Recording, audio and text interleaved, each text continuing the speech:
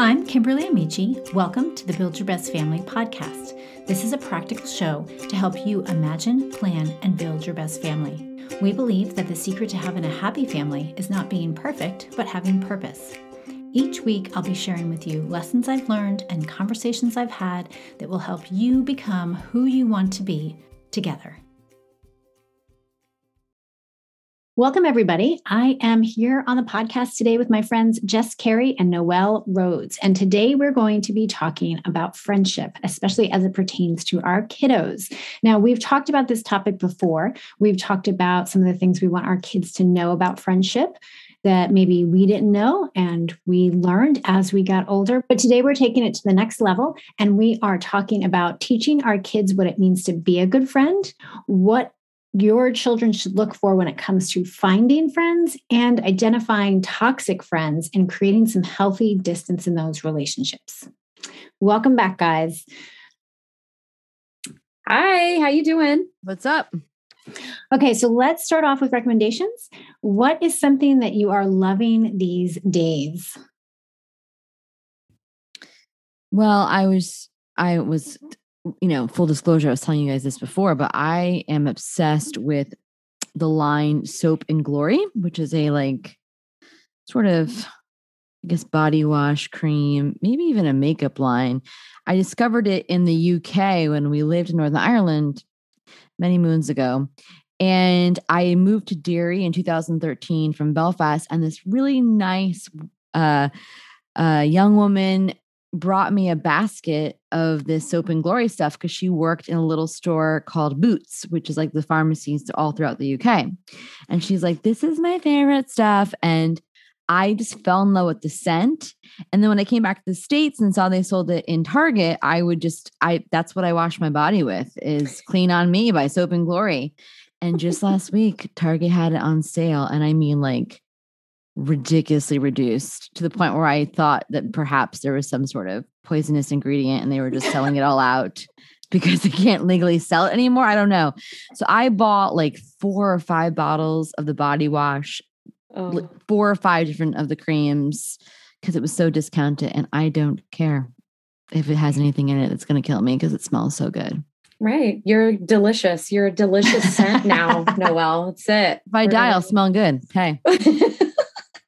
I actually did think of something. I found this candle company that was started by 3 young African-American boys, and it's pronounced Frère Branchio, but it's like a French name. Mm-hmm. And basically they donate 10% of their profits to homeless shelters, and they came up with this whole line themselves. So it's just kind of a way to support Black-owned businesses, and certainly by young Black men. I love it. It's I'm totally behind that. So I love this. I love their story. I love their candles. And actually they're in Target as well. Oh, so you can find them in Target. Ask an associate for Frère Branchio candles. I got to check that out. Yeah, it does not look like it sounds, just so you know. Okay. So does that mean you it's might not have to branded put that in well? the show note. What? No. Oh, no, it looks like you mean phonetically. Yes, correct. Okay. I gotcha. The pronunciation is not how it looks like it is spelled. We might have to put it in the show notes. Okay, we can do that. Idea. We can do that. Good idea. My recommendation cannot be found in Target. It's a TV show. Nice. So my daughter and I, when she was home from school, we were done watching White Collar. So that was a fun show about a handsome con artist. And that was over, and we needed something to move on to. And so now we're doing it virtually because she's back at college, but we started watching Castle, which is an old series. Good. And it had a pretty much a cult following. It's one of those underrated shows that lasted a really long time because people loved it. And so, we started watching it together, and now we're kind of watching it separate, but trying to stay at the same pace. How do you do that, Kimberly? That's what I want to know. How do you keep the pace if you're doing a group watch? I don't know, because I haven't really done it before. My daughter, though, she's watched Psych several times. We watched that through together, and she literally will walk around the house with her laptop watching episode after episode after episode. And I'm like, hey, like, let's put the computer down. You don't have to do your makeup while you're watching it or your hair while I'm like, it's going to be okay. Yeah. So I don't know. Like, it depends on how much she likes it versus me. And then I just have to check in with her and, but yeah, but I feel like it's a murder mystery. It's light. I would say pretty much family friendly, definitely for teenagers. There's nothing in it that stands out as like, oh, like I'll wait to watch this when the kids go to bed. Like, yeah. Right. It's not dark. It's funny. Yeah. So I've just been enjoying that. That's very cool. Yeah. All right. So let's move on to talk about friends. The first thing that I want us to talk about is what it means to be a good friend. And so when we're talking to our children, what are we telling them are the characteristics? What are some of the things that they should be as a good friend? What makes a good friend? Who wants to go first? So we're talking about like qualities that we hope our children embody in friendship, right? Yeah. Yeah. I think one of the most critical things that our kids need to understand is that you need to be trustworthy. You need to be an honest person. I think it's the bedrock of friendship. So that's the very, very first thing. And I think we teach our kids to be honest and trustworthy from infants, right? So it shouldn't be some like huge revelation when they're trying to make friends that you should be honest with them too. But I think trustworthy is a big thing. Like I remember very early on learning that if your friend is going to share with you somebody's secret, they're probably sharing your secret with somebody else too. So like, am I going to be trustworthy? That means I got to keep a tight lip on what other people tell me, what's not for me to tell, because I want that person to trust me. So trustworthiness is like, it can be a little tough, especially when you're jockeying for position socially. Yeah, I think that's a really good point, Kim. And it's like that leads to sort of a no-no in friendship. It's like, don't be a gossip, right? Yeah, for sure. I think one thing that I've learned and I've taught my kids what makes a good friend is to be invitational. I love this one because I think we miss out on opportunities in friendship because we're waiting for somebody else to ask us to do it. So I've really taught my daughters and my son too, to be the one who asks, to just not be scared to say, do you want to do this? Do you want to do that? I'm like, let's make up a reason for people to come over and then invite people. And they've been hesitant. I'm like, we could do a game night. I can order pizza, ask them if they want to come over for a movie. I've taught them that like, it's really easy to get people on board if you ask them to do something very specific. So, for example, if you just say you want to come over and hang out, especially if it's someone you're just developing a relationship with and you want to get to know, it's a little bit weird. It might be uncomfortable, but if you say, hey, I'm renting a movie night. Do you want to come see it with me? Or my mom's taking me bowling. Do you want to come? Like very specific reasons to get together, I find often is the difference between happening more naturally and the other person saying yes, and it being more there be more comfortability than if you're just random saying like, do you want to hang out? Yeah. I mean, that's a great idea. It's practical and everyone knows. Well, no, I shouldn't say everyone knows, but the truth is friendship doesn't just happen organically. It has to be intentional. So to create something that people can be invited to, it's a nice way of including people. I know someone who hosted like a series of movie nights and just like you were saying, and then her child had the opportunity of inviting some people, and over the summer they got to know folks and it just became a regular thing. And when you're regularly connecting over an activity, that's when the relationship will grow and deepen. So that's a great suggestion. I think it's awesome. Yeah. Yeah. I love that you can like, as a parent, you can become a hub for events, right? Like your home can be the hangout spot, but you have to obviously be open to that. I will, in full disclosure, I was a terrible friend in my early, like I would say my teenage years, even into early college. And I was the person who just like thought to myself, if someone wants me to come and be their friend, then they'll invite me, right? That they'll call me, that they'll text me, whatever. And it wasn't until, I became a full-fledged adult that I realized actually everyone is a little bit like me. And so we are all like sitting in our rooms waiting for people to text us and call us to go out. And there are those rare people that I would say are like super connectors or super extroverts that naturally invite people, like that's their nature. And those are the ones that have, they've got tons of friends. They're always going out. They're always having invitations to parties. And my husband is one of those people. And I learned this from him. And I'm thinking to myself, well, I can do that. Like I can invite people to things. I can, be more invitational, as you said. And when I started that habit, my friendships not only increased, like I gained more friendships, but the friendships were deeper. And they were more like they had more to them. So I love that idea. And I'm a testimony to that actually being critical to having lots of friends and having good friends. Yeah. So what's your thought? Okay. So my opinion is that it's okay for this to be uneven, meaning that like, it's what I think is something that I should do to be a good friend, but I don't necessarily expect it from other people. And so I've taught my children, like, I guess because I've experienced it myself. I have a handful of good friends, like different individualized friendships where I am 100% the person that asks all the time to get together. They always say yes. They never say no.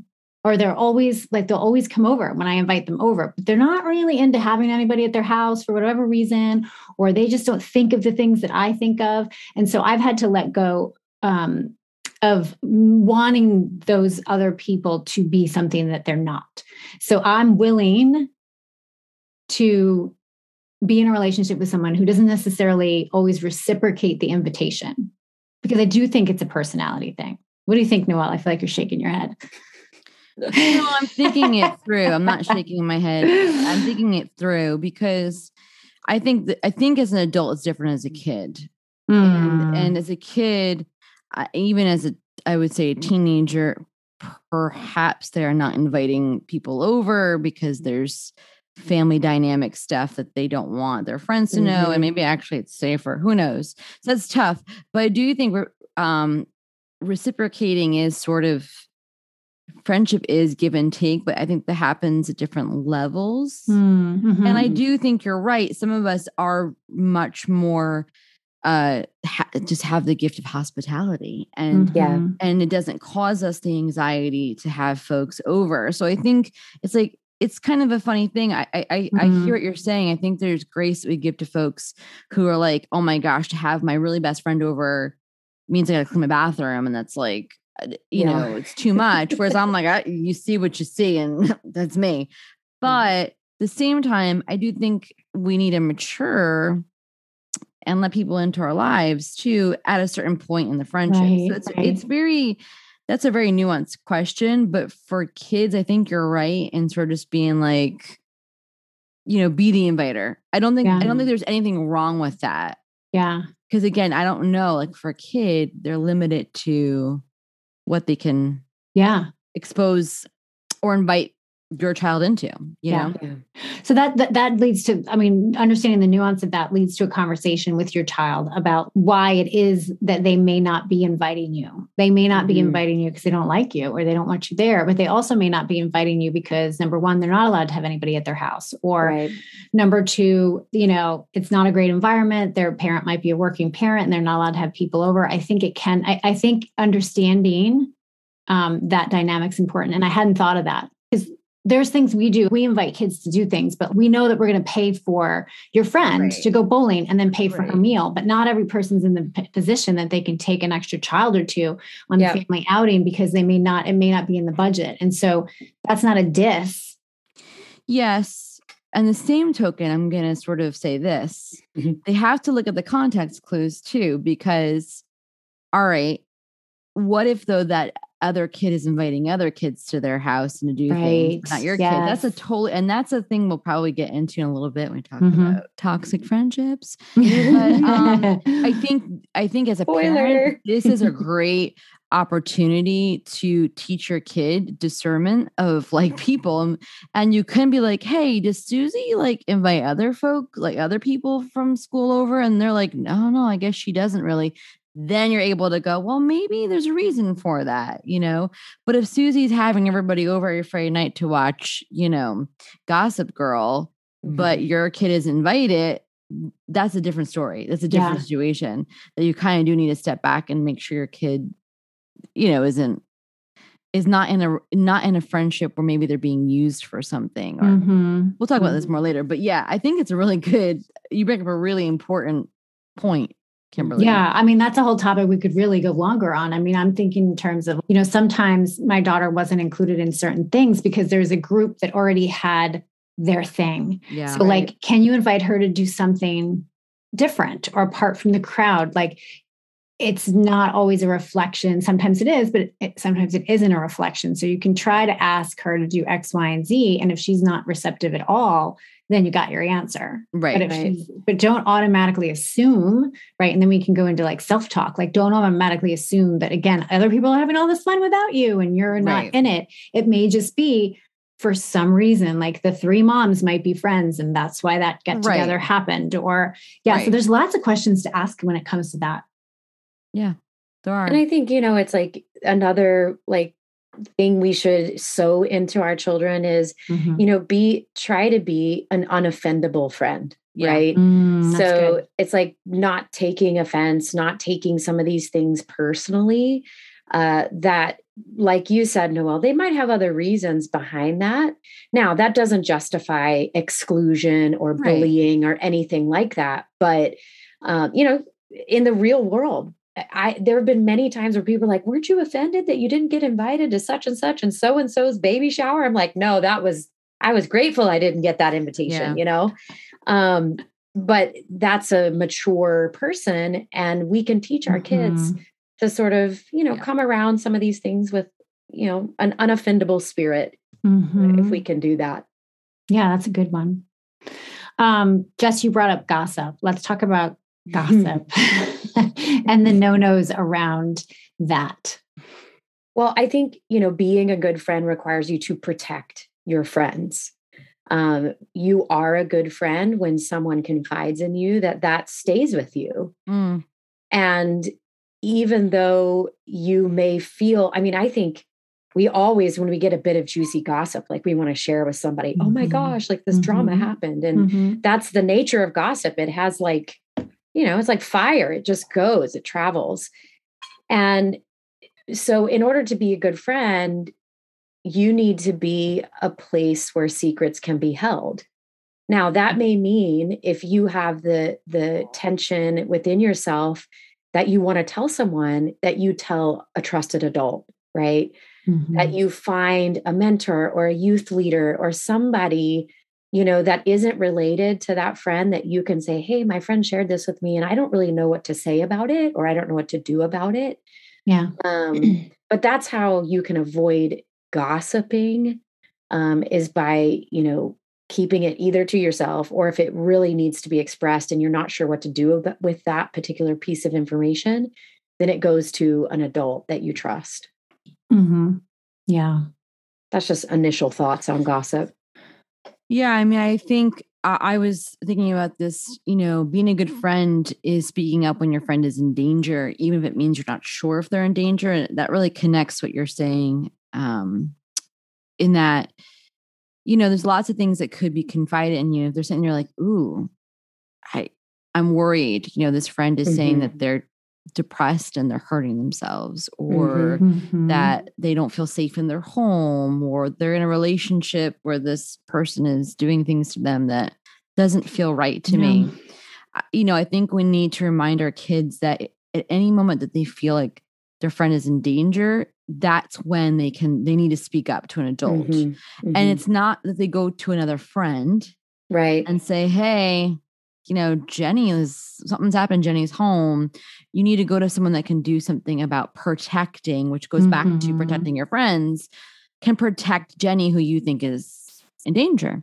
Right. And so, that's a conversation that I do have a lot with my kids, because I always just say to them, if you're not sure if your friend is, in harm's way, whether, committing self-harm or being harmed or in a dangerous situation, you can come to me and know that if it's truly a dangerous situation, I will do something about it.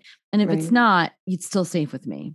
So, that's really important because I do think that kids get confused at this point and they don't want anyone to get in trouble. Right. And they're afraid that they'll cause more trouble for their friend. But in the end, being a good friend is protecting your friends. Sometimes it means speaking up to an adult. Right. And I think, we have to let our kids, understand that taking that risk in protecting them and sort of revealing some of those situations, you may lose a friend initially over that, but that actually is the right thing to do. Yeah. And that's hard. I think that's really hard, especially in middle school and high school when your friends are like your whole life, My daughter recently is grieving the loss of a friend for a similar situation. Like she stood up for her brother. She went toe to toe with this person of what he had done to her little brother, and she lost a friend over it. And she grieved that loss, but it was because she had to do the right thing. And that was hard. That was really hard to watch as a parent. Yeah. That is hard. Yeah. I mean, but when you love somebody and you care about somebody, doing the hard thing is loving them. I mean, it's brave to stand up and to somebody. It's brave to, tell an adult. It's not brave to keep your mouth shut. It's not showing any sort of sacrifice or love for that person. And so, yeah. But wouldn't you say, Kim, like kids especially need to understand that from an adult? That's not, I don't think that's an intrinsic understanding. We have to teach them that. Right. Yeah. I'm trying to think, there's a scripture in the Bible. What is that? I feel like I'm trying to think of what it is, but this idea of love doesn't always keep its mouth shut. It just doesn't. And it doesn't come, you want to do the right, you want to be people pleasing. Well, you want to make everybody happy, not be trouble. You think you're protecting your friend, but you're not. I think long-term, standing up for your friend or standing up for somebody or talking to somebody that when there's a need of help in the long term benefits that person. Yeah. Can I share a quick story? This is a personal story. When I was just before I went to college, I had a friend and she'd visited me, but subsequently while she was visiting me from out of state, she kind of went out with a mutual kind of friend one night and came home late, whatever, because we were older, we all were driving. Well, anyways, maybe a couple of weeks afterwards, she confided in me that this person had sexually assaulted her and needed to kind of tell sort of the people in charge. I'm trying to be careful with my words. And so she asked for a phone number of some people that needed to know about what happened. And so I gave her the phone numbers, but I never said anything because I was like, well, it's not really my business. It's not really something I should talk about. But I never told anybody what happened. I just, in fact, another adult sort of found out and kind of was like, don't say anything to anybody because it wasn't really true and all this stuff. But for years, I carried the guilt of never saying anything. Wow. And realizing that this poor friend of mine, who at this time had gone off to college, she was living in a different state, had no support to go through that because I was just kind of like, it was awkward. And if I can go back to little 17-year-old Noelle, I'd be like, tell your mother, tell your father, tell somebody that this is this happened and this was confided in you so that this person gets some support and has folks rallying around her instead of some of the people that got involved were just like, you're a liar. And I'm talking 15. No, gosh, it had to be 20 years later. I found her through Instagram and I repented for not saying anything because for years I just carried the guilt of knowing that what she said was probably true, actually. And I was someone that could speak to the fact that it was true. And so I say this because I think our kids need to know that this kind of stuff is serious.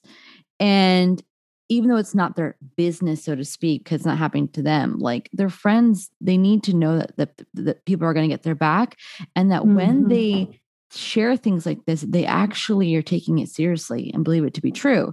So I think you're absolutely right. We have to actually spell this out to our children. Like, you need to let a trusted adult know what you have been told. Because in case that person has gone to somebody else and they're not getting support, well, now there is another adult who knows and can check in and follow up. Has this been addressed? So, I do feel strongly about these things. And I just think these are things as parents, we just don't realize we have to actually spell out to our kids. We think the schools are going to explain it, but they need to know that we are a safe confidant for them that's going to help carry this stuff with them. Yeah. I couldn't agree with you more. It's kind of like saying a good friend knows when to keep their mouth shut and then when to open their mouth. That the Bible does say that there's a time to be quiet and there's a time to speak up. Yeah. Oh, that's a good one. One I would just want to say that I've been trying to teach my kids that they need to be a good friend, or a friend that people want to be around, is someone who creates an atmosphere of positivity. Not necessarily like, I'm not talking about just like being denial and everything's fine and wonderful, but being someone that when people around you, they feel encouraged. They also, I tell my kids all the time, like, when you're with your friends, don't be complaining about stuff. Like, speak gratitude. Be like, oh my gosh, this ice cream's so awesome. I love eating ice cream. Yeah. That's very contagious, and it creates an atmosphere that other people want to be in. You want people to feel good and happy to be alive. And again, not in denial. I'm not saying like we just pretend like everything is perfect, but that when people are around you, they feel safe, they feel seen. And so they set the temperature in the room. They're the ones that set that temperature. And so I try to encourage them now that they're older, that when they go to a party or when they're with their friends, like, you're the one that kind of creates that atmosphere. Be the one that brings it to a level that's really inviting and welcoming and fun and, just excited to be alive. And people will meet you there. They will. The complainers will stop complaining. Yeah.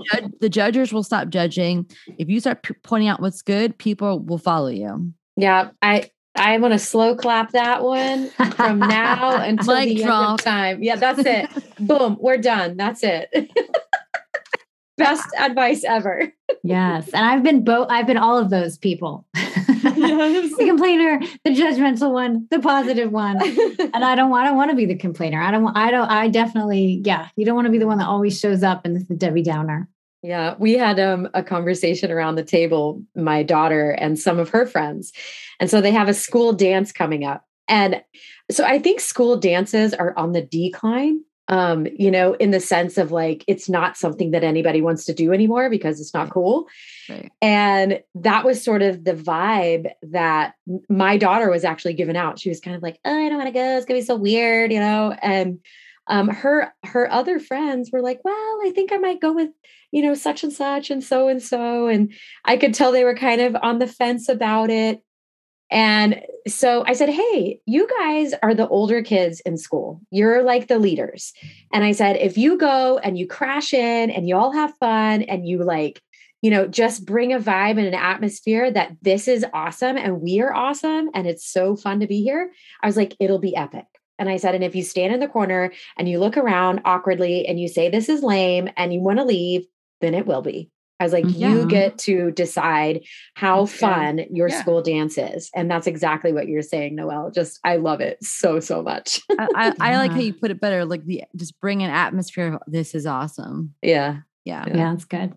And it's very similar to this idea of a good friend is an encourager and cheers people on. I think that this one takes it to the next level of actually using intentional action to be supportive and to cheer each other on. Like we have a family in town where we'll go to their sporting events. So it's my son's friend. And my son's not on the basketball team. Doesn't mean we don't we can go to the games and cheer them on. Like, how can you actively encourage one another, cheer for your friends, not be in like competition mode? If they get a good grade on a test, encourage them. Tell them that's great. Even if you did bad, like still say, oh my gosh, that's awesome. Good job, you. Maybe you could tutor me. And I mean, I think you bring up such a solid thing, and I know you in real life. Mm-hmm. I've been in your presence. We've shared the same air before.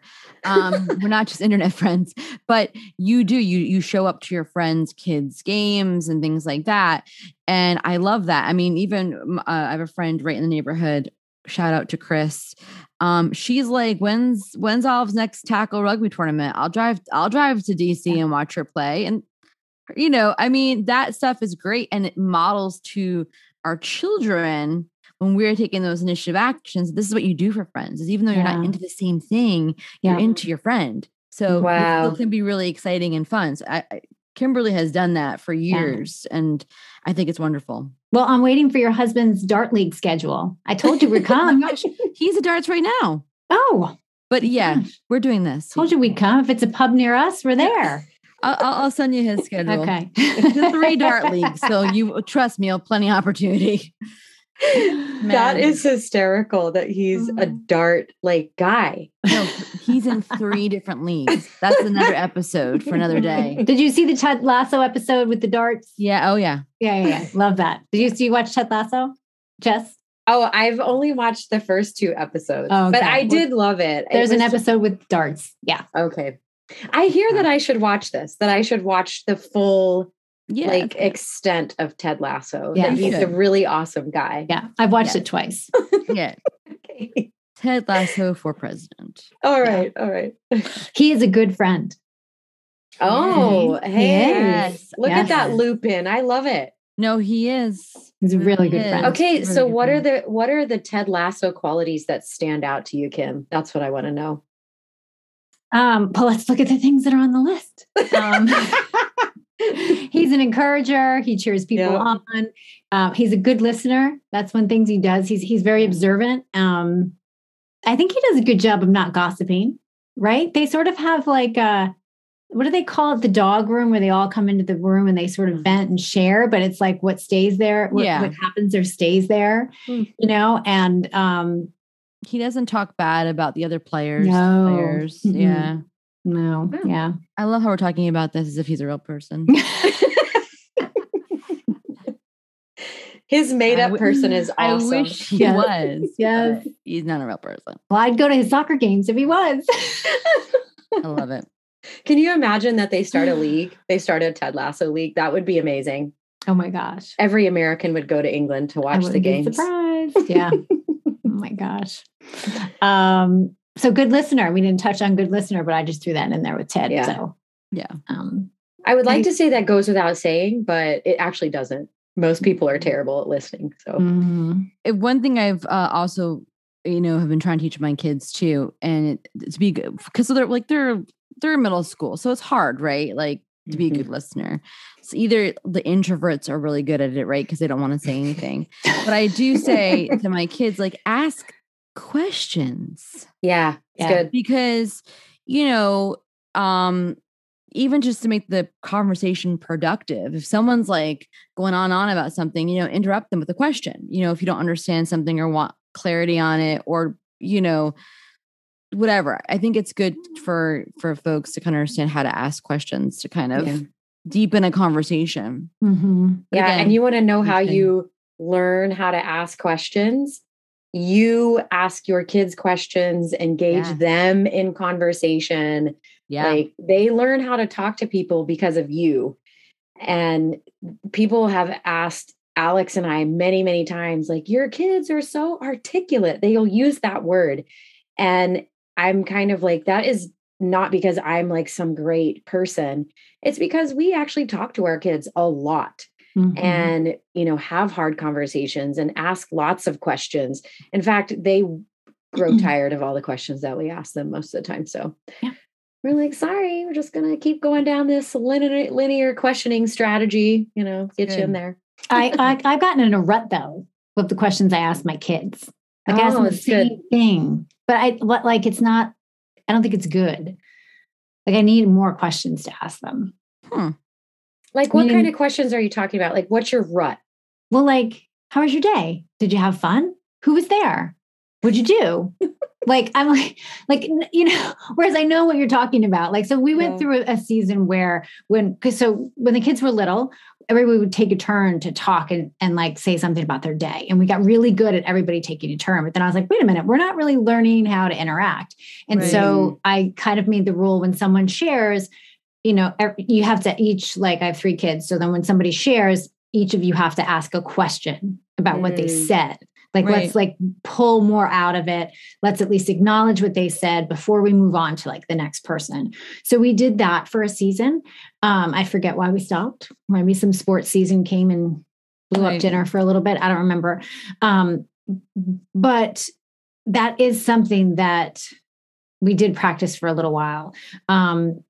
We do this thing for birthdays. I might have talked about this before. It's one of the traditions we have. I got it from a friend of mine where you ask the birthday person questions that like during their birthday dinner. And, it's like in the past year, like, what was your favorite food? Where was your favorite destination? What did you learn this year? Like anything that happened in the last year. And it's gotten to the point where my kids are like, no. And then like, if somebody asks a question, they're like, that was going to be my question. And I'm like, guys, like, this is supposed to be fun. Like, yeah. That's so funny you said that because we just celebrated my son's birthday and we have a tradition where we say something like affirming, but because we got into a rut as a family, we like have made it challenging. Like they affirm the same way every year. Well, yeah, we like one point we're like, if you were a color, you would be yellow but for my son's birthday, we did, if you were an office character, what would you be?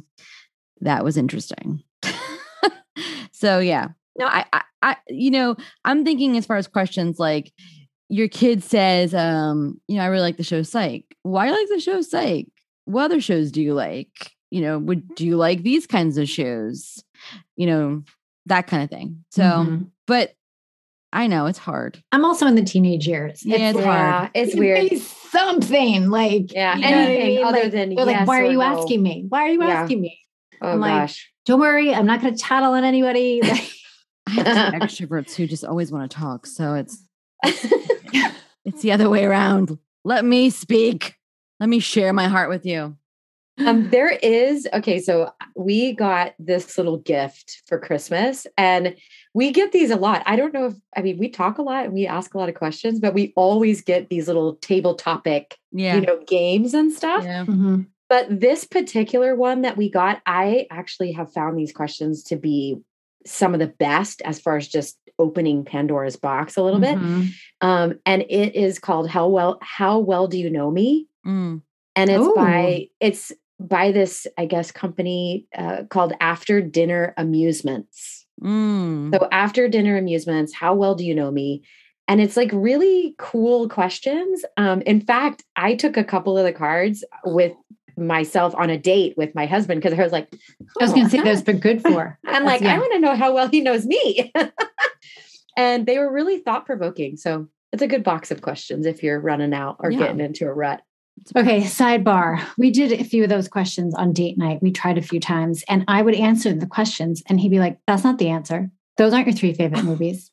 I've never heard you talk about that movie. I'm like, are you kidding me? Now we're going to argue about how I answer the question. Like, and he would find a movie that I loved that he's like, that should have been your list. I'm like, shut up. I'm not doing this anymore. Like, You're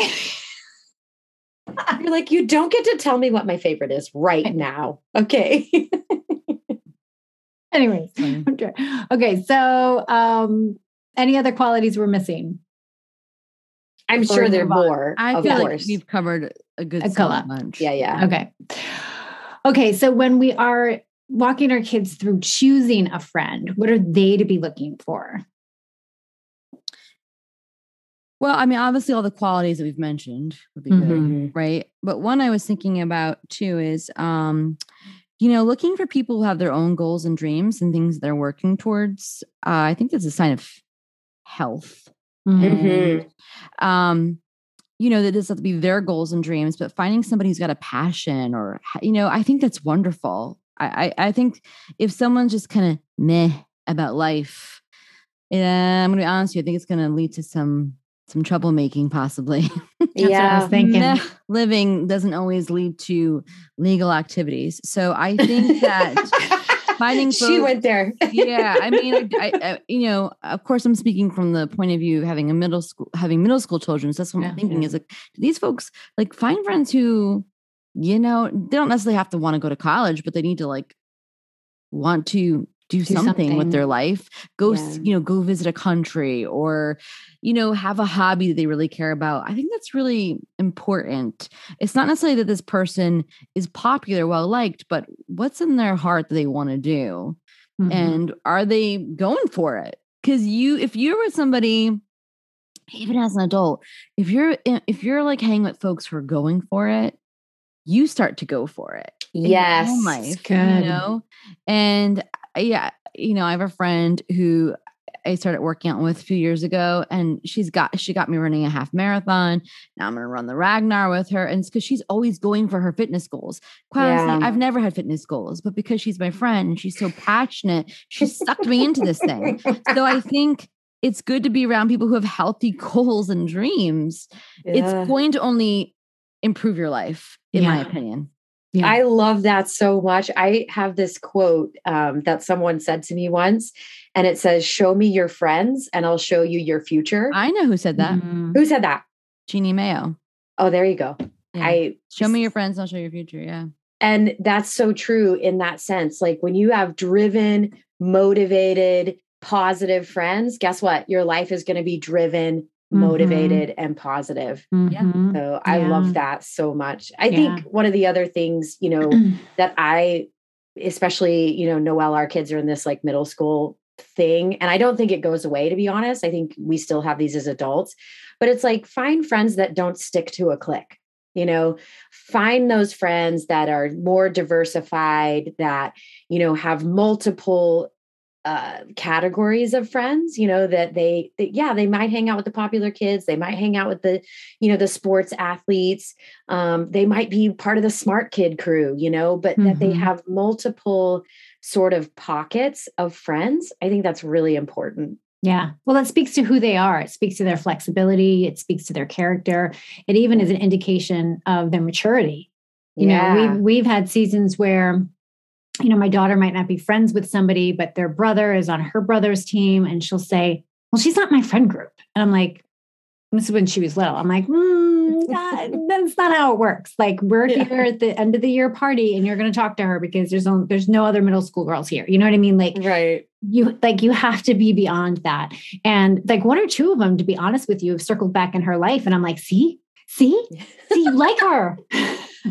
You're like, remember that I told you, hold on to that friend. Exactly. That's so good. So this idea that you're not just stuck in this little group and they're too good to talk to anybody else or they're too insecure to build relationships outside of that circle. Yeah. Love that. Yeah. I think it's important too to have friends with similar interests. I've spoken about this before in terms of like, friends for different buckets. Like interests are really strong when it comes to keeping people together. And, just because someone's not in your friend group, but you have a common interest, like you can establish a friendship with them. Like that's something that will carry your friendship, is being able to go back to that same thing over and over again, whether it's that activity, a hobby, a sport, or even, church, whatever it is. Like, what is something that you share? Look for things like when you're either making new friends or when you're deciding who to go deep with, look for common interests. That's a perfect gateway into establishing a friendship.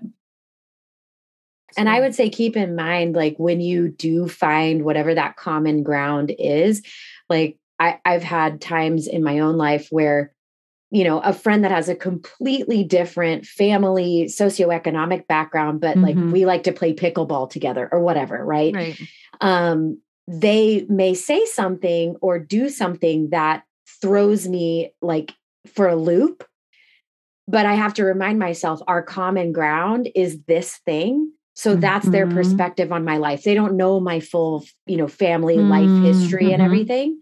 But yes, I agree, Kimberly. It's like those commonalities, whether it's an event or an interest or hobby or whatever, helps us to actually stay consistent in friendship. Like you have like this thing that you kind of keep coming back to, whatever it is, that helps you cultivate a longer friendship.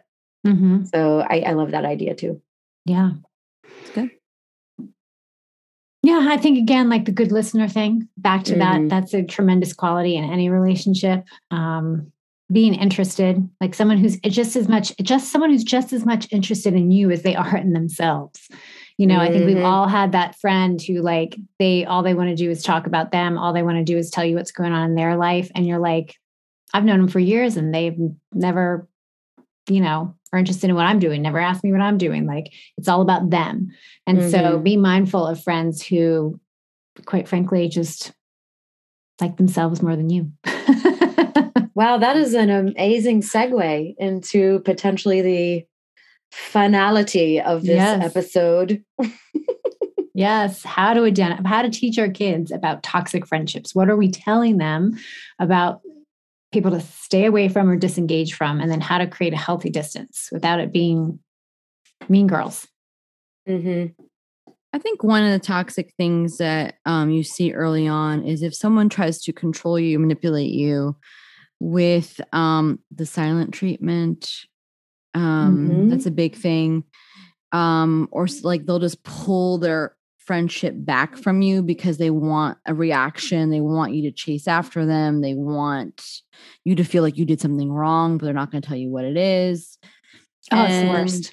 I think like that is I think a lot of people do that, but I think if someone's chronically manipulating you that way, it's important for you to recognize it, because that's going to be a horrible friendship to stick around in. If every time they're offended or they're hurt or you just didn't do what they wanted you to do, they distance themselves, they withdraw, they hold back, you're going to go crazy trying to think what you did wrong. Roller coaster. Yeah. And it's just not a great space to be. So I think that's a sign that this person is toxic. I had a friend once who, I don't know, I think I had asked her like what was going on. Like it was sort of at the end of a really close friendship. And she said, why don't you ask the Holy Spirit? I'm sure he'll tell you. And then never, ever told me. And I think I brought it up to her a few years ago and she's like, I don't remember that. I'm like, oh, yes, you did. That's like whatever. Like we're just, our friendship has never been the same. Like we went into different seasons, but I was like, what? You're like, hold up, wait a minute. So this idea of withdrawing and not telling you, but I know what you're talking about in terms of young kids. They'll like bait you with it. They'll use it to manipulate you. And Yep. I would say another aspect of toxic friendships is when you have a friend that constantly stirs the pot, like, stirs the pot between you and another person, stirs the pot between them and another person. But it's always like, there's always drama around, whenever you're hanging out with this person. And obviously all of us have had friends like that, where it's like, wow, like there's always some drama happening, that doesn't necessarily mean they're a bad friend. I think that you really have to look out for, are they creating that drama or adding to it? Or is it just the nature of their life at that moment? I mean, kids go through some pretty serious stuff. So I don't think that's just having drama is necessarily the indicator that they're a bad friend. But if it's something that you can see from the outside that they're adding fuel to the fire or they're stirring the pot, Yeah. And I think it's important to teach our kids too. Like a lot of times when you experience that, it may have nothing to do with you and everything to do with what's going on with them. Maybe what's going on in their home, maybe what's going on in their heart. Not that excuses that behavior. I mean, I would like to think that they would be open enough to say, hey, what you did hurt my feelings, or what's going on here. But in the absence of it, don't spiral and think that you're the problem, especially if you could take a step back and start to see a pattern. Right. Yeah. I mean, I think, an important thing is like, if that friend is always trying to stir drama between friends, so-and-so told me that she's feeling really hurt because you didn't do this. And then they go to that person, oh, so-and-so said, like, that kind of drama, that stuff is not good. That's toxic. That's a way of controlling a social dynamic so that they have power because they have information between people and on people. It's actually a form of narcissism, but I mean, it's heavily prevalent in middle school. You see it all the time and you're like, oh, I know what you're going to grow up to be. Wonderful. So yeah, I do. I think, and the thing is, you know, our kids don't see it. They don't see it because they haven't lived it, but we can help them out. I also think that a friend that's always putting you down, like, so good. You get second place and they're like, oh, you didn't get first. I'm sorry. Even though you were excited about getting second place, you know what I mean? Or a friend that always brings up stuff like, oh, remember that time that you were like really scared of that thing and you had to call your mom? Like, you know, those people who just want to make you look bad and feel bad all the time because it makes them feel better. Yeah, that's toxic. Yeah. That's a form of abuse. And I think too, not to like catastrophize, that's not the right word, but there is some small abusive things that happen that we have as a society been like, well, kids will be kids. You're like, no, that's abuse. Yeah. And we're normalizing it. And then when they're like 19, we're like, hey, now wait a second, you can't treat a kid like that. You're like, but they were doing this in fourth grade. Right. What's going on in fourth grade, that this friend of your child was putting them down all the time and making them feel lesser than. It's verbal abuse. And we need to sometimes just sort of put the right language there. Yeah. And just say, I love that. I so with my son recently, my son is like super laid back. Like he's the most chilled out kid ever. Everything rolls off of him like water off a duck's back. But I explained to him sort of similar, Noelle, it's like when someone belittles you or bullies you, you know, I told him, I said, I know that you actually have a very genuine sense of self-confidence. Like you're like, who cares? Whatever, I'm going to move on. But I said, here's the deal, bud. I'm like, if you don't stand up for yourself, I said, the next person that they attach themselves to might not be as confident as you. I said, so I'd really love for you to just start saying, hey, that's not very nice. Don't talk about me like that, you know, and just stand up for yourself on the basis of helping the next kid down the road. And I think the big piece to that, which you did, is giving your kid the language, the words, because I'm thinking of a time one of my kids was like in fourth grade and their friend kept on doing this thing where if you don't do this, then you're not a good friend. Right. If you don't tell me, then you're not a good friend. And my kid came home like all anxious and, you know, stressed out about it. And I was like, hey, that's like manipulation. They're trying to make you feel bad and guilt you into doing what they want. And that's not a good friend. No. And next time the kid went to my kid and was like, you're not a good friend unless you know, play this game. My kid literally was like, that's called manipulation. And the kid said, what's that? And they explained, you're trying to make me feel bad and guilt me into doing something because you want to do it. And that's not okay. And that kid stopped doing it to my kid. Yeah. Because they gave the language. That's right. And I think that's part of it. Like, I think we're like, oh, they're too young, but they're not too young. They need you to help them to kind of explain this stuff. And you're also helping that other child out by through your kid, giving them the language. What you're doing is called this, and that is what that is. And that's not okay. Right. You're helping them become a better friend. Really. Yeah. Sorry, Kim, go ahead. That's okay. No, that's like a lot like what my daughter experienced. I'm not your friend anymore. Oh, I'm your friend now. I'm not your friend anymore. It was like, holy moly. Like, and it was the same sort of thing. It's that manipulation. Yeah. If you don't do what I want you to do, then you're not my friend anymore. And she'd come home in tears and I'm like, oh my gosh, she's so your friend. She's going to be over here on Friday. Like, what is the like, I don't understand. So also, you know, helping them to identify that that's not okay. That's not okay. No. I think one thing that our kids can understand is like being around people who literally drain their energy, who they dread. Yes. That's easy for them to understand. There's no nuance in that. If you, you know, don't want to spend time with them, then you shouldn't be spending time with them. Right. And you shouldn't stay in a friendship because, oh, who else am I going to hang out with? Well, let's find you someone else to hang out. There's a book by Carlene Flora called Friendfluence, and she talks about a study that happened where they actually tested people's blood pressure around different kinds of relationships. So one would be like a very positive relationship, and one would be a very like negative relationship where you know this is someone who doesn't like you or you like them. And then they had something where like you just don't really know what this person feels about you. They called it flabby friends. I don't know why they called it that, but I think it's just like excess. I remember that. Yeah. Excess friendship that you just don't really have. And the blood pressure of people was higher when they're around folks who they just didn't really know where they stood with them than folks that they knew hated them.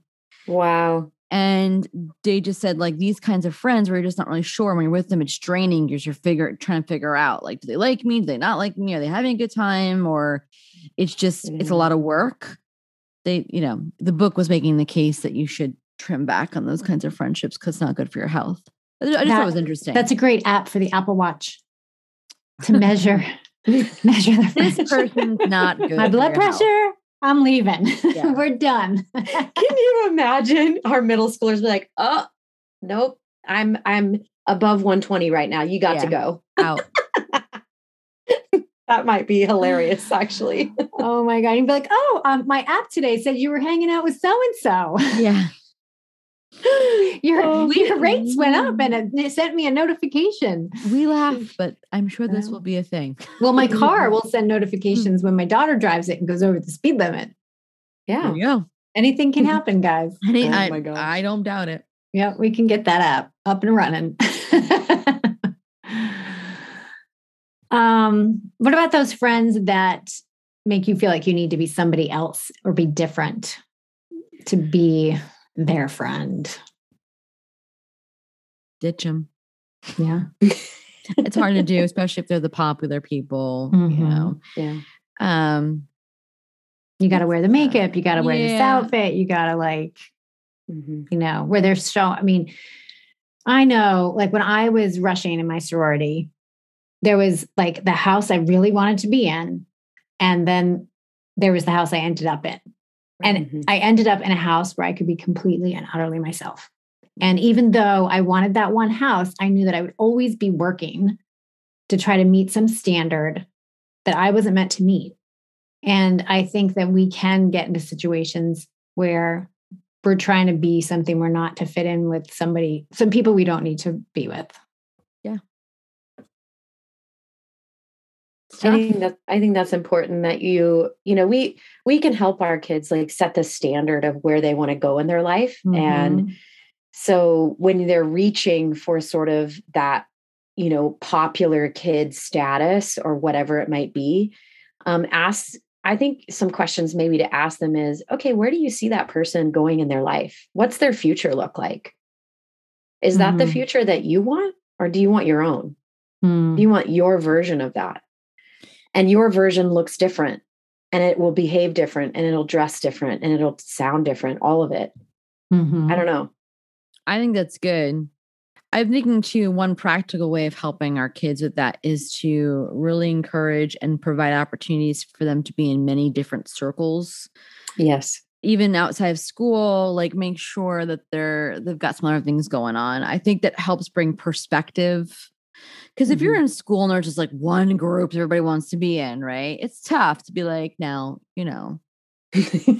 you don't need to be with that group, and we're right. But then I think it's like, okay, but if they have other outlets where they're in other circles, maybe they're in an art class after school, or they're in a sports thing that's not school related, or they go to youth group, it provides other circles, which they're like, oh, there's all kinds of people with all different kinds of thoughts and ideas. And it makes them feel more comfortable and gives them opportunity to practice being themselves. But if there's only one group that's the cool group, it could feel a little bit hopeless sometimes. Right. Yeah. So, I think it also helps you navigate the ebbs and flows of friendship, right? Yeah. Especially when you're teens and stuff like that. It's sort of, okay, well, I fell out with this group or whatever for whatever reason, and who the heck knows why. Right. But then I've got, I still have my sports team. I still have my art class. I still have my music people. Like, I love that. It's like, just like you want to diversify your financial portfolio, diversify your friendship portfolio. I think it's really good. I think that is good. That's great. That's good. All right. So our kids, they're in these toxic relationships. Let's talk about some practical and wise way to distance ourselves from them. Well, I have an unpopular opinion I'm going to share. Go for it. But I stand behind this unpopular opinion. Noelle, I love your unpopular opinions. Let's go. So far, so good. So many of them. At least that's what they tell me. I think that this is what I'm going to say. If our child is in a chronically toxic, unhealthy friendship, we need to step in. I'm not saying always, okay? Because if you step in, sometimes it can be bad. But I think if you see that your kid is it's affecting their mental health, that's a big thing. I think that it's important that you step in and sometimes just say no to that friendship because they are in your care. Okay. And like, you wouldn't invite an abusive babysitter over to your house again, where you find out that they were cruel to your children. You wouldn't allow a manipulative teacher to just get away with manipulating your child all the time to get good grades. You would go to the principal and be like, no, you move them out of the class. Most of us would, right? I think there's times where you have to stand up and say, no, you're not going to be friends with Amy Lou because this is what I'm seeing. And it's a history. It's a pattern. Right. And things are not changing when you have tried to A, B, and C. And this is important because a lot of our kids are not going to be able to do that. They're kids, they're insecure. They are emotionally immature. Their brains have not fully developed. They can't always see the danger that is ahead. And sometimes, because I studied friendship and talked about it, a lot of parents came to me with these stories.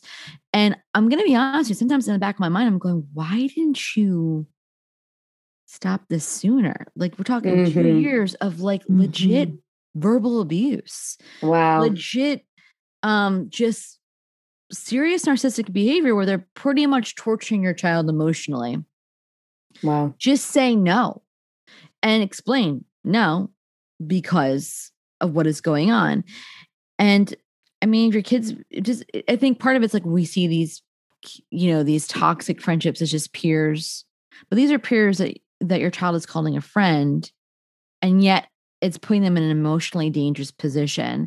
So I think it does require discernment on your end as a parent, which is why I think praying is important and having a relationship with the Lord is important. But even contacting a counselor and talking to them, like, these are things that I see and I am concerned. If you feel a little sick to your stomach, you're concerned, that is something I would pay attention to. Yes, friends falling out, there being misunderstandings, being excluded, those things are very normal. But you as a parent know this friend in my child's life is having a serious negative impact on their emotional well-being and their mental health. It is your responsibility as a parent to step in and go, no, I'm sorry. That's an unpopular opinion. I feel strongly about it. And as long as they're under your roof and they're not an adult, I think sometimes that's important. And the kid may be mad, but a lot of times from what I've experienced when a parent does that, they're relieved. Yeah. And I have an actual personal testimony to that. So my brother, he's 5 years younger than me. He won't mind if I tell the story because he's one of those that after the fact was like, I'm really glad that mom and dad did that. But he was choosing the wrong friends. Like, he was with a rowdy bunch of kids. They, like you said, Noelle, earlier, like, they didn't really have any aspirations other than just get in trouble. They just found themselves, loitering, doing some graffiti here and there, some vandalism, that kind of stuff. And so they were just starting to get into, I'll say the fringes of criminal activity. And my mom and dad were like, no, this ain't happening. And so for an entire summer, my brother was sent, and I say sent, it wasn't that far from our house, but he went to my uncle's farm and had to work every single day of the summer. So he had no time. They didn't say you have to fire your friends. Right. They said, we're concerned. Like, we don't think these are healthy friendships. And when my brother didn't make that decision on his own, then they were like, okay, we're just going to limit his time so much that he has literally no time to spend with these friends. Wow. And he worked all that whole summer long, didn't spend any time with those friends. Those friendships dissolved on their own. Yeah. And because he was in a position where he was working and he had to have an, work ethic and aspirations and all of that kind of thing, he came out of that recognizing, I don't want to be like those guys. I want other friends. And he then made fabulous friends, which he still is friends with today. Right. And they're like, doing crazy things all over the world. So that's how it kind of outworked in what you were saying. They limited his exposure to those friends on purpose. Yeah. Mm-hmm. Yeah. And to think that our kids will just naturally do that, they won't. Right. And they just need our help sometimes. That's why I love that story. Yeah. But I think too, we can give our kids permission to separate themselves, like not this non-confrontational separation, right? Mm-hmm. There's been times where I've told my daughter, just say, you're not allowed. Like, use me, throw me under the bus and say, oh, we can't because we're doing something with our family. Like, you don't have to, you can say no, and it doesn't have to be a thing. Right. Like, you don't necessarily, but you can decide to not participate in things that are not going to make you feel good, and it might be like a season. Like you said, we talked about like the kind of person that's maybe going through stuff, right? So maybe just limit that for a little while, limit your interaction until she comes on the other side of that. Sure, she can come over our house. I'm happy to like love on her and her to be here, but maybe you're not going over her house. You know what I mean? Like, it's okay to make yourself unavailable. And we can teach our kids to do that. And I think we all have to learn how to do that in certain seasons. Yeah. And I love what you said earlier, Noelle, about giving our kids the language around setting clear boundaries especially for toxic friendships. We can help them craft the message to friends that, fulfills the purpose of, hey, this is where the line is. You're not allowed to treat me this way, such and such and so, right? But kids don't always have that. They don't always have the ability to think beyond the moment. And as adults, like when someone says something so shocking to us, that's so offensive, it's sometimes hard for us in the moment to just be like, hey, that's really offensive. Yeah. Like, do you know how offensive you sound? Right. It usually takes you a minute to breathe and be like, they just said that out loud to me. I cannot believe it, And, our kids are no different. So it's kind of decompress. What did they say? What did you say? How did it make you feel? And then craft a response that is, hey, when you said this to me, that made me feel this way. I don't know if you intended that or not, but it really hurt my feelings. And I would appreciate that you consider that the next time that you're talking about a subject like this. Mm-hmm. Good. And not to say you hurt feelings, right? If you take that you out of it, my feelings were hurt, or like, because I think when you start to say, well, you hurt my feelings, then they get defensive, because then that's good. It's like pointing the finger, right? But I think you said it really well, Jess. Yeah. My feelings were hurt is very different than you hurt my feelings. Yeah. But you just own your side of it, right? Like, we should always own our side of a conflict. But when someone affects us, and people do, sometimes friends just say things flippantly that they don't realize are hurtful. Mm-hmm. And I think that leads me to one of these ideas. It's like, don't be so rigid that you're not open to forgive a friend, but it's sort of like, watch that space closely. If your kid is constantly having to forgive this friend, that's a pattern, and that's something that they need help with. And you need to step in and be like, hey, I'm drawing a line in the sand, and here's how you do it. Mm-hmm. Yeah.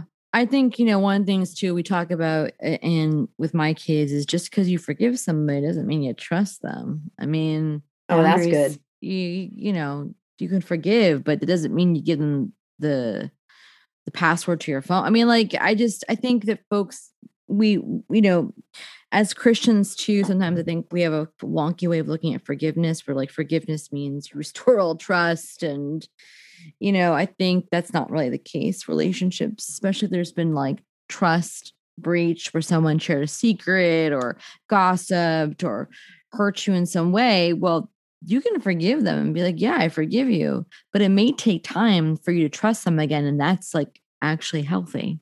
Mm-hmm. Yeah. Yeah. Be soberly aware of what you're dealing with, what you're walking into. Yeah. One thing I do want to talk a little bit about in terms of toxic friendships is one thing I've been doing personally, and I'm trying to pass this on to my kids, but I'm trying to nail this down personally, is to honor the good parts of the friendship, the parts that I can say, well, that was good. Like, that one time that we stayed up and we watched, Anne of Green Gables and ate pizza, like that was fun. It was bad when they went and, told a bunch of lies about me, but I can acknowledge the good parts, because I think what happens even as adults is we will make an enemy out of people who have done bad things to us. And I think it's important to not quickly go there, because again, people can change, number one. And two, we don't always know what's really going on, especially with kids. Yeah. So I've been trying to be like, honor the good parts. What was good? Like, what was something good? And just honor that, acknowledge what was bad, and walk away with that. Like, that was a bad experience. They're my enemy, but it didn't work out. You know what? I think that also builds up your kid too, because, think about it. If they're consistently choosing these toxic friendships, all of a sudden they're like, I just am a terrible friend, or I'm just really bad at choosing friends, or whatever. It's like, don't put that title on yourself. No, you saw something that you liked about this person, and that was honorable and that was good. But, you also recognize that these were some habits or conversations that don't align with who you are. And that's okay too. You can walk away from that to protect yourself. Mm-hmm. A lot of times friendships end because of a misunderstanding too, or a fight or whatever. And I think you can just be like, well, like we had a good friendship, but it ended because of this misunderstanding, and it's okay. Like it's okay. It really is okay if some friendships end. I mean, like even good ones that aren't toxic, people move away. It's hard to stay close to them. You can, grow apart. That's all really normal. And it's tough because TV shows kind of make it seem like you should have 4 best friends you do everything with all the time for the rest of your life. And that's not really reality. And our kids are thinking there's something deeply wrong with them. We're thinking there's something deeply wrong with us and we don't have it. Right. And yet it's like, no, it's actually normal. Like you could be tight with somebody in 6th grade, 8th grade, not a whole lot in common, but you could still be kind and cool to them. You could still be like, oh my gosh, it was so fun. We went to that camp together. Wasn't it fun? Cool. I honor you. You honor me. Let's move on. Like, I don't know. Noelle, you're the best friend. That is why I know I wouldn't say I'm the best friend. I've just read a lot of books on friendship. That's the truth. I literally found myself in my head in an episode of Friends as you were speaking. I was like, wait a minute, Rachel and Monica, aren't they part of my group? I call it the Sex and the City friendship fantasy. It's not real. Oh, yes. It's not real. No, nobody's doing that. Nobody's doing that. Like, and these kids are thinking they're going to grow up and brunch on a Saturday morning with their 3 besties and stilettos, eat bagels and not gain weight. It's not going to happen. It doesn't happen. It doesn't happen every Saturday. It doesn't happen. And I think we need to kind of say that. I mean, and I have to tell you, like my mom is a real realist. Sometimes like to the point where you're like, oh, I would have liked to have ignorance be my bliss. But she always was like, that's not true. That's not true. You're not going to have one best friend for the rest of your life. That's not true. And I think that was really good that she said that to me, because I would have if I was getting my cues from Dawson's Creek and Friends and Sex and the City and the OC and all One Tree Hill. One Tree Hill. I would think there was something so deeply wrong with me. But the truth of the matter is, it's just as you grow, as you move in different seasons, your friendships are going to shift and change. And as you get older, there'll be some friends you'll have for a long time. Like we do have lifelong friends, but you don't know that when you're 12. You just don't know. You just don't That's so good. No. And what's interesting is, so I was with a friend today and we were talking about our college freshman daughters. And we both said like our daughters were kind of like it was nice to see our friends for a hot second, but like that ship sailed. Yeah. Do you know, like they feel like they've found their people back at school. Like they're making different kinds of connections with different reasons to be friends. I think there's a lot of, like when you're in high school, you're kind of friends because that's who you got to work with. When you go to college, it's like you get to pick your friends. Yeah. Like you really get to, you know, say, hey, we like hanging out because there's something actually that we have in common. There's something between us. And, you know, there's a little, you know, maturity that happens. And so, you think you're going to be BFFs forever and you just might not be. So, reality kids. Yeah. It's a good reality check. Mm-hmm. Yeah. All right. So that is it. Is there any last thoughts before we wrap it up? Oh, I have a thought that I want to wrap that ties back to the Ted Lasso that you brought in. Yes. Oh, good. A great way to parent our kids through friendship is use movies and TV shows, even though I just said that some of them are not like good. But I was thinking about two shows came into my mind. One's kind of slightly controversial depending who's listening, but Lord of the Rings. I'm watching Lord of the Rings with my kids. I don't really like fantasy stuff, but they do. And I'm like, man, Sam Wise is like a great friend. And a few times I'm like, I have said out loud to my kids, I'm like, man, he's a good friend. Like, look how he is looking after Frodo. I mean, but the thing is, they laugh at me, but they're never going to forget that I pointed out. It's so good. Even like Harry Potter, some people don't like Harry Potter and I respect. But if you don't mind Harry Potter, also great examples of friendship and things like that. And I'm sure there's other stories that you guys can come up with, but I think there is some things in literature that have turned into movies and just great examples. Ted Lasso, Mortimer Gibbons. Yes, that's I love that show. You turned me on. You watch that, Jess? Yeah. No. Oh, you guys, I am the most lame TV watcher ever. Okay. No, you can watch this with your kids. Oh my God. What is it called? Mortimer Gibbons on Normal Street. Life on Normal Street. It's excellent. And Amazon. Oh, okay. One of the best shows I've ever watched. I cried when it was over. I'm like, I want more episodes. And Kim, did you watch this with your kids? At what age did you watch this? Like now? They were in middle school when we watched it. Okay. Yeah. Mine were like 3rd and 4th grade when we watched it. Okay. Will my middle schoolers appreciate it though? Yes. Okay. Yes. It might be no, I think they'll appreciate it. Yeah. Okay.